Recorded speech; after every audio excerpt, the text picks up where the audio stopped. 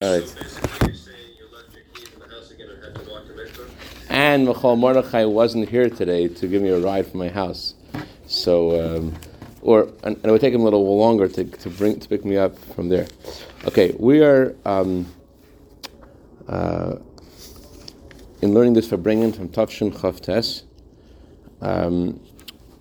and let's go to page in the Varamachos is on page Yud Beis Eisvav.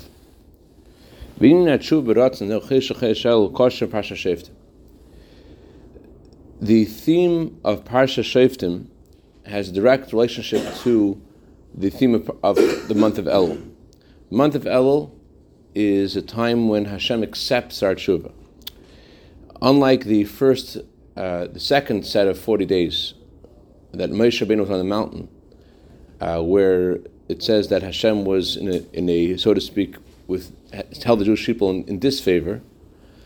From the first of Elul on, when Moshe invited Moshe Rabbeinu to come up the mountain on that Thursday, in the first of Elul, and to stay there until the Monday of Yom Kippur, those 40 days are a time when Hashem forgave the Jewish people, and it's ready from the first day, as we learned yesterday.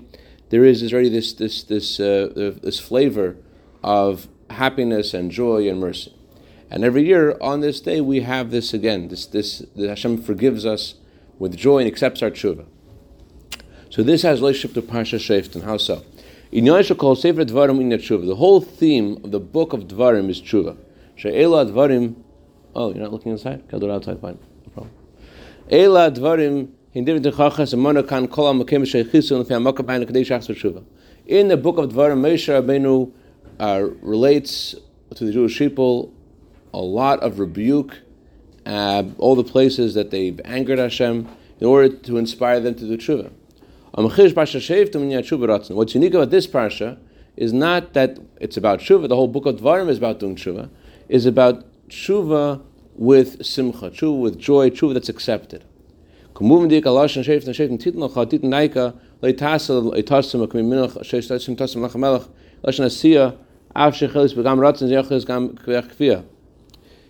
in other sections of Parshas Dvarim, Hashem tells us to do stuff. For example, Hashem tells us, place upon yourself a king. When you tell someone to do stuff, they could do this with joy or without joy. Doing doesn't necessarily mean that you want to do it. But when we talk about giving is something that you give. A present is always given with a good eye. So the opening verse of this historic portion is, I give upon your gates judges and police officers. This is not something that you should do. It is something that should be a gift for you. Having judges, having police officers on all of your gates is something that's a gift.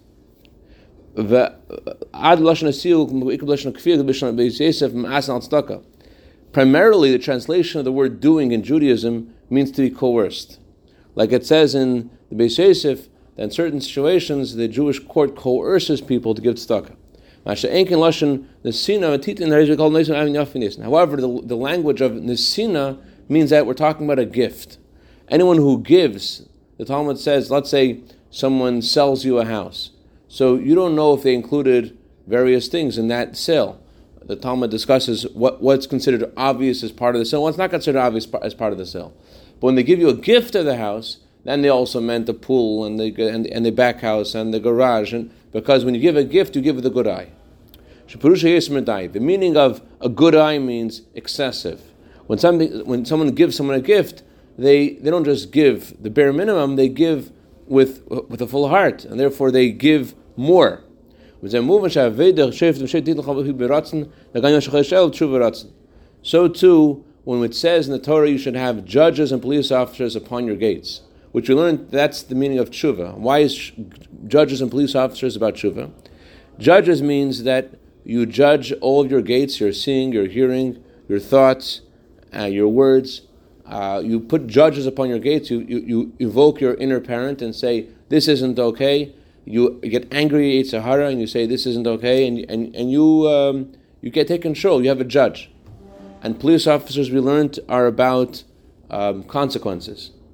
let's say your inner parent raises its voice at your inner child and says, you need to get up for chassidus today.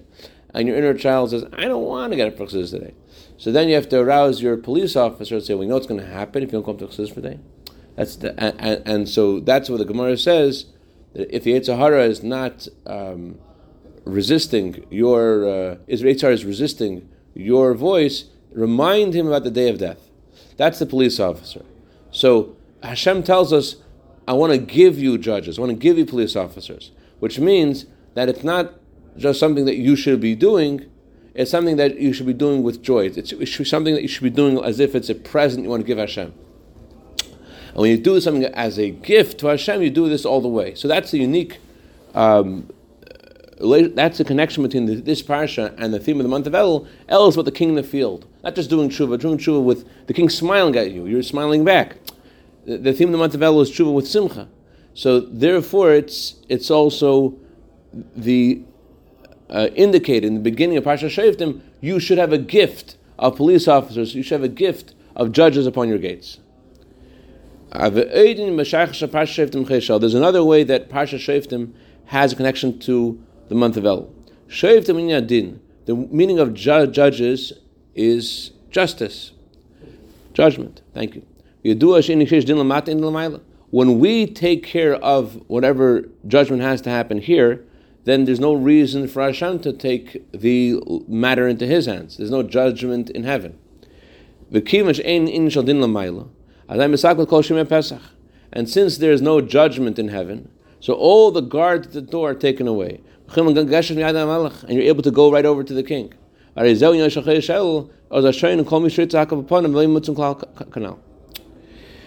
a famous niggin that spells Zayda. You know there's niggin. The father is alone in the forest. Where are my children gone? Hashem is, so to speak, alone, asking us to come home. And we tell Hashem, we want to come to you, Dad, but there's a guard at the door. Who's the guard at the door? Guard at the door is Yetzer Hara and the accusing angels in heaven. And they say to the Eibishter that don't let him in. And the Yetzer Hara doesn't have a ceasefire. He has his gun to your head 24/7. So there's a purpose of the Yetzer Hara. That's why God created it, even though Hashem regrets creating it, even though there's something negative about it as well. But in the month of Elul, since the Torah tells us to take the justice into our hands, to put guards on our door, to put judges on our gates, so then by us putting judges on our gates and policemen at our gates, that makes it unnecessary for Hashem to put judges on our gates in heaven. In other words, since we're taking care of business, and we're judging ourselves where we need to be, so there's no reason for there to be anyone stopping us. In other words, when you decide that you're going to judge yourself and take and use the Shulchan Aruch and carefully examine your actions and see where things have to be, so then that takes away the accusatory angels in heaven which say you don't belong here. You're not allowed to come to the king. You're not allowed into the palace. The month of El is about the king being in the field. So by us taking care of the justice that has to be done in ourselves, that takes away all the guards at Hashem's door and lets us come in.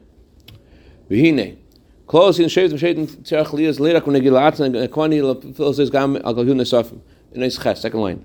This idea of placing judges and police officers upon your gates is not just something you have to do for yourself, it's something you have to do for other people as well.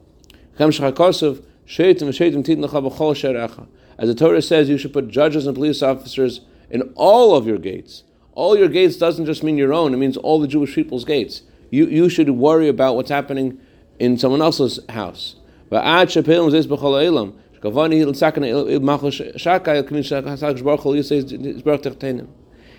the goal is that Hashem should have a home in this lowest realm.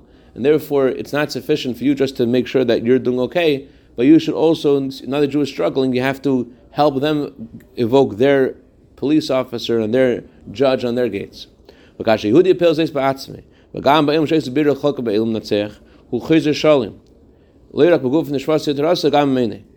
says about Yaakov. Yaakov was challenged when he fought against Lavan and he fought against Esav and when he fought against the angel. And finally the Torah says, after all of this, Yaakov comes home whole. Yaakov comes home complete. And the Talmud explains how was he complete. He was complete in his body. He wasn't hurt by Esav or the Malach of Esav. He was complete in his soul. He didn't learn from the ways of Lavan. Complete in his Torah.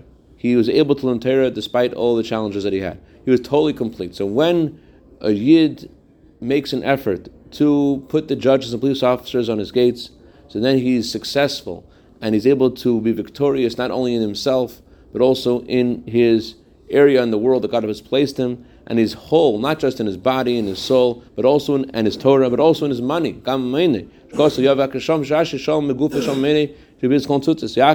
elevated all the sparks they need to elevate, and therefore he's also complete in his money, which contains the Galia sparks that he had to elevate in the house of Lavan through taking all of the wealth of Lavan.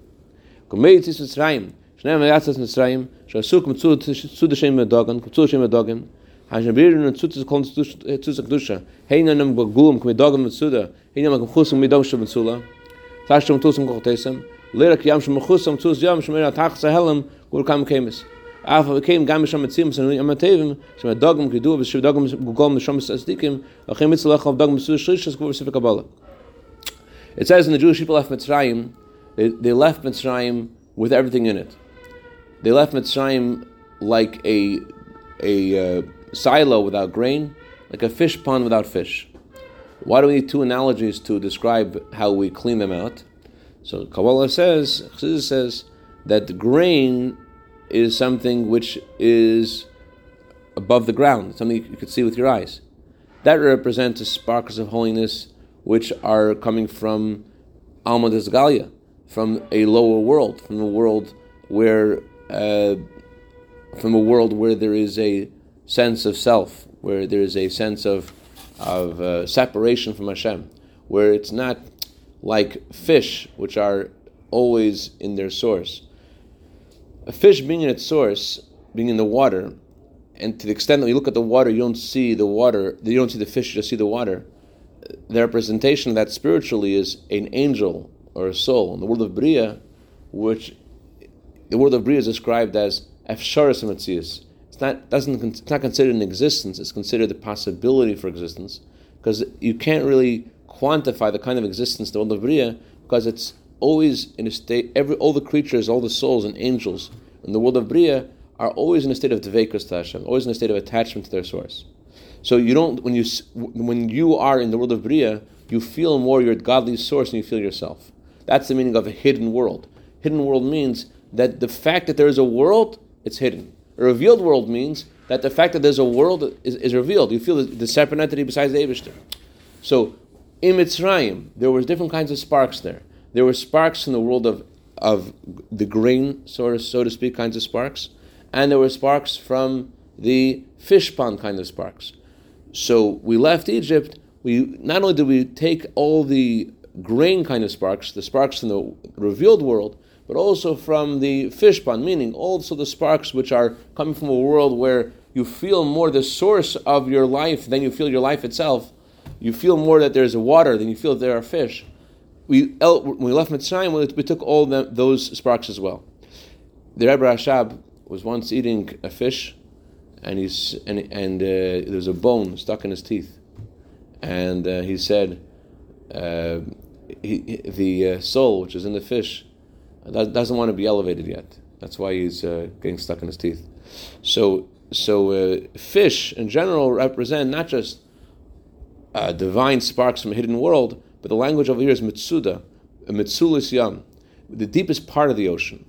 That means we're talking about the highest kinds of godly energy that was in Egypt, and the Jews left Mitzrayim. They took also the fish out, also the highest sparks.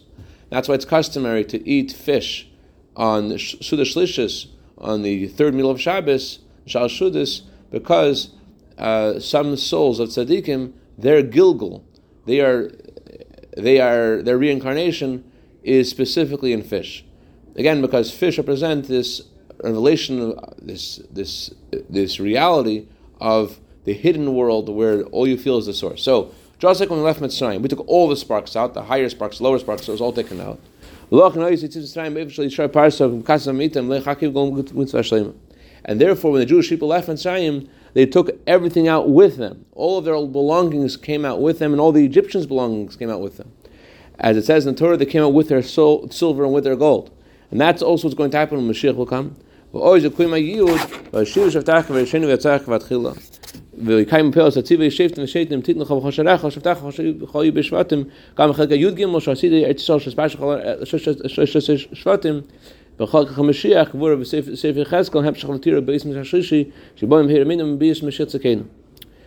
will come, Hashem will again give us the judges and again give us the advisors, as we had before when the Beis Mikdash was standing, and we'll actually be able to put judges and police officers in all of our gates.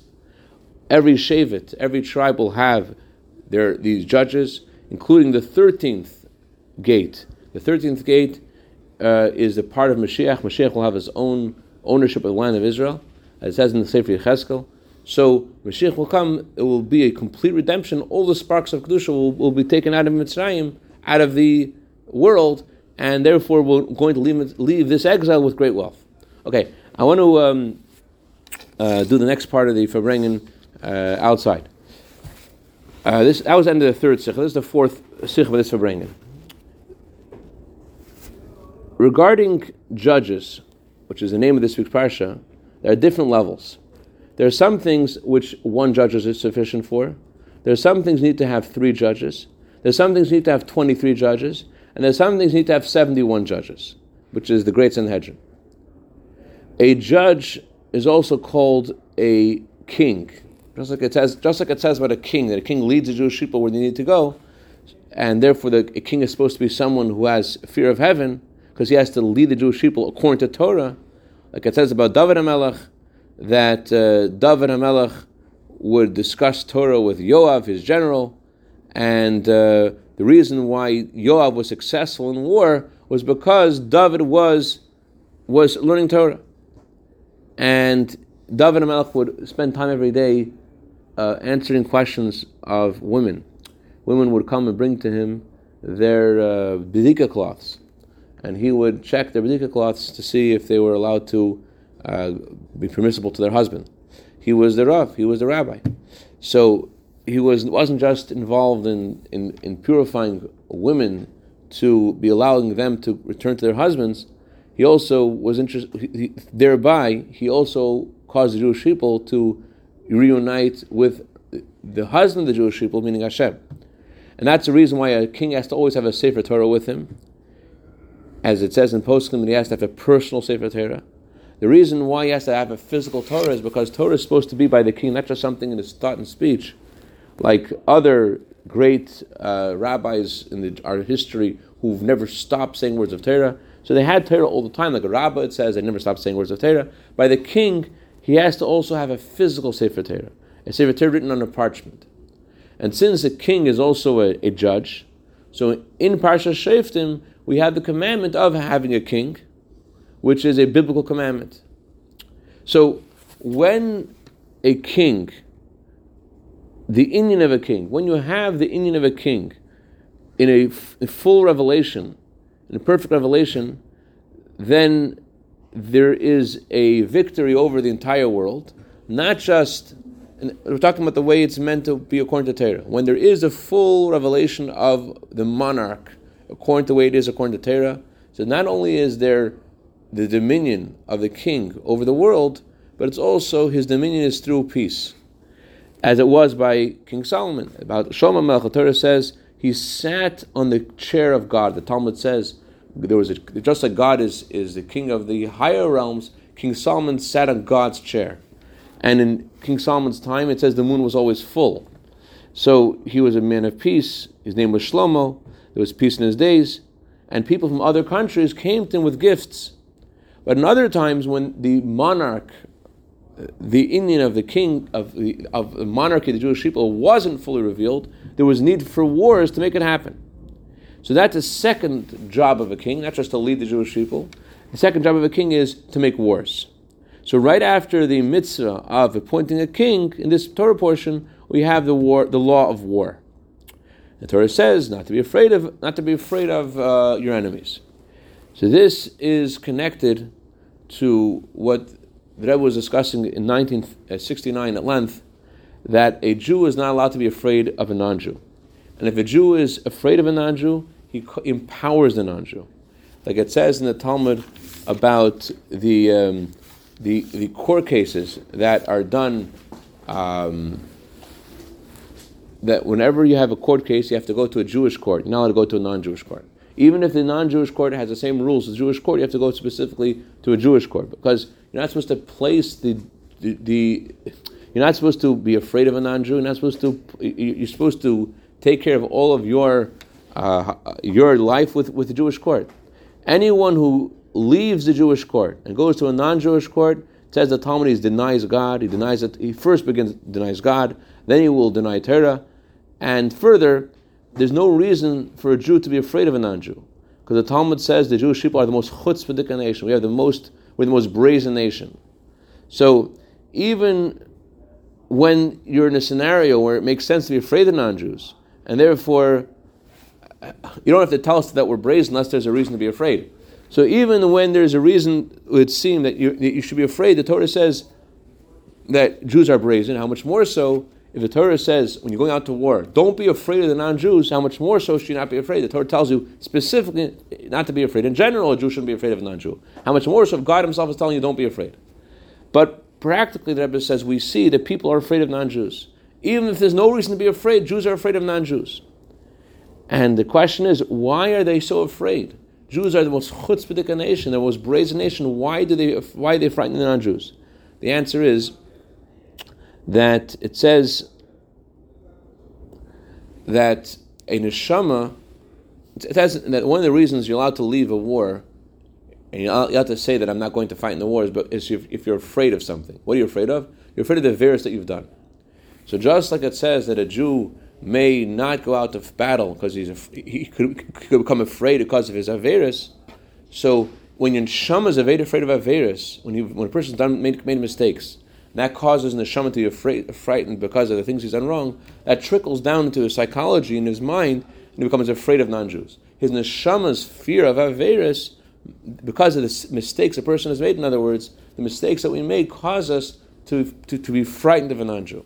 Like the previous Rebbe said, that the reason why a Jew gets hungry for bread is because the neshama is hungry for the sparks of kedusha, which are in the bread that you need to elevate. That every Jew has sparks of kedusha he has to elevate. So if we would merit, we would feel our thirst for the godly spark. Instead, we just feel we're hungry for food. So in a similar way, regarding the fear of a Jew, why a Jew gets afraid of a non-Jew, the real reason for this is because he's afraid of his own sins. But his animal soul doesn't feel the sins. Animal soul feels, I'm afraid of this non-Jew. And the Torah says, if you're afraid of the non-Jew, what should you do? You should go home. You shouldn't go out. You shouldn't go out to war. This is, by the way, there was mentioned parenthetically. It's possible that you're hungry, and it's not your neshama thirsting for the godly sparks. It's possible that you're hungry for something which isn't kosher. So that's obviously not a spark that you have to elevate. But if this is something which you need to live, the reason why you have that hunger for the thing that you need to live, that's coming from your neshama's. Hashem could challenge you also. You could feel you're hungry for something that your body doesn't need. That's possible. You could be challenged by your animal soul, and you could be confused in thinking that you're hungry for something which your body doesn't actually need. But real hunger for the things that you do need, that's because your neshama is yearning for the godly spark which is in the food. So why is it there's a fear of non-Jews? It's because of the fear of your own inner sins. Okay, I think we should stop here.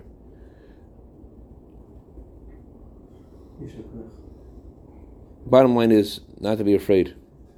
Not to be afraid. Hashem says we're chutzpahdik. We shouldn't be afraid. I think I was referring to Jews in Israel about their being afraid of giving away land, and what America will say, and what the Arabs will say.